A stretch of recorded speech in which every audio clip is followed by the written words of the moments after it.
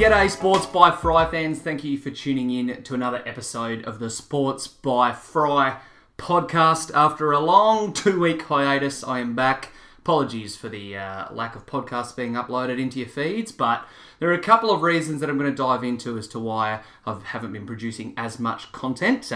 First thing, I went on a big Melbourne trip. I was over there for 10 days to end the AFL home and away season, so I kind of piggybacked on that as an excuse not to produce a lot of episodes, mainly because I think throughout the AFL season, I started to get lost a little bit with what I was posting. Most of the people that listen to this will be AFL fantasy enthusiasts and fantasy fans, and that's probably how you got onto the podcast. And I do really enjoy playing AFL fantasy, but I found myself kind of diverting, I guess, my entire podcast into an AFL fantasy one and felt obliged to keep that going because that's what a lot of people listen to and are interested in. But I guess that's kind of why I lost a bit of the enthusiasm and used Melbourne as a bit of an excuse not to post. But good news, I am going to be back posting for the Dream Team Talk boys on the DT Talk site next year doing the rookies. So I am still doing some AFL fantasy stuff, but I took a couple of weeks to kind of reassess what exactly I want to do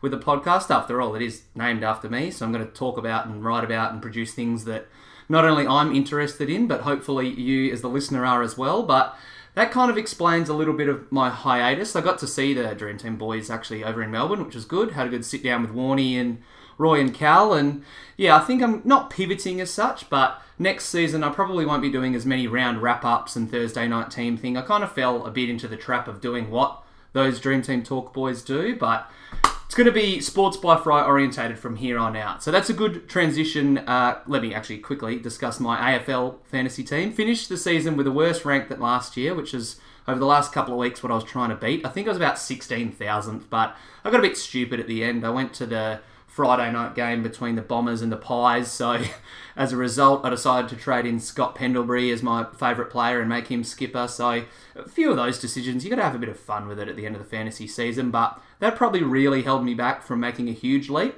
In saying that, the week before I got to watch Richmond and West Coast and made Dustin Martin my skipper on debut, so I've learnt a lot this AFL fantasy season. Holding your premiums and your rookies for a little bit longer than expected is probably a good idea. Just ask those Josh Dunkley owners that couldn't get him back into their team, including yours truly. But transitioning from the AFL season into the NFL season, there is plenty of NFL fantasy stuff to talk about. I'm not going to cover too much on this episode, but I will probably, in a sense, do a little bit of a recap week by week, every couple of weeks, maybe suggest a couple of guys you might want to target. But for those people who are AFL fantasy orientated, big piece of advice I can give you if you want to join NFL fantasy is just to do it. A lot of people who have joined some of the leagues that I've created have said they don't have a lot of experience, they don't really know what to do.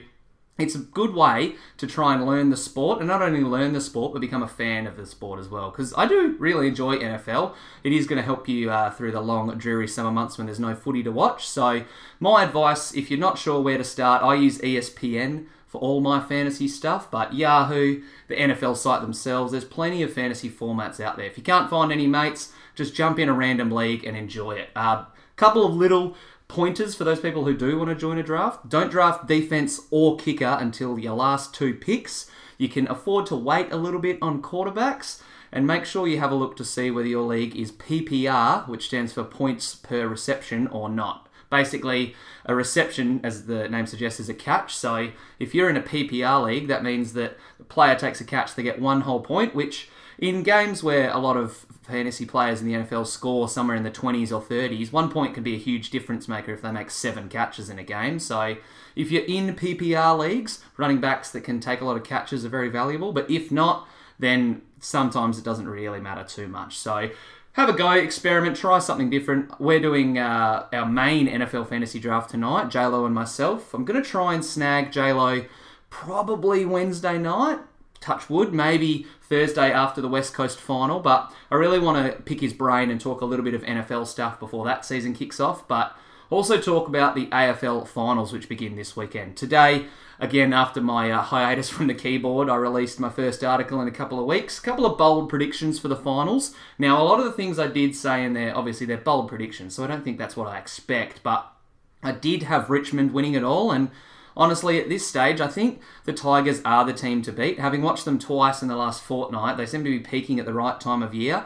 It will, I think, come down to a bit of matchups. The Bulldogs, the Giants, even the Coasters, a lot of those guys in the bottom 4 of the top 8 do have the chance to win it all. And I listened to Scott Pendlebury's podcast, who shout out for his 300th this week to the great man, but in his podcast, he talked a little bit about how just for a AFL side, all you need to do is peak at the right time, get a couple of boys back healthy, get switched on, and you win 3 finals, and all of a sudden you're hosting a championship cup. So, yeah, it'll be interesting to see what will happen. I do have faith in the Dogs, the Giants, and the Eagles. I don't really have a lot of faith in Brisbane or Geelong. So in that article that I've already discussed, I said that I think both of them might miss in straight sets, but we're in for a belter of a final series, that's for sure. Like I've said, anyone can win it, but I still think the Tigers are the ones to knock off. At this stage, if I had a gun to my head and I had to make a pick, I'd probably go Richmond and Geelong, but my Bet365 account would very much like to see West Coast prevail and win me a little bit of moolah.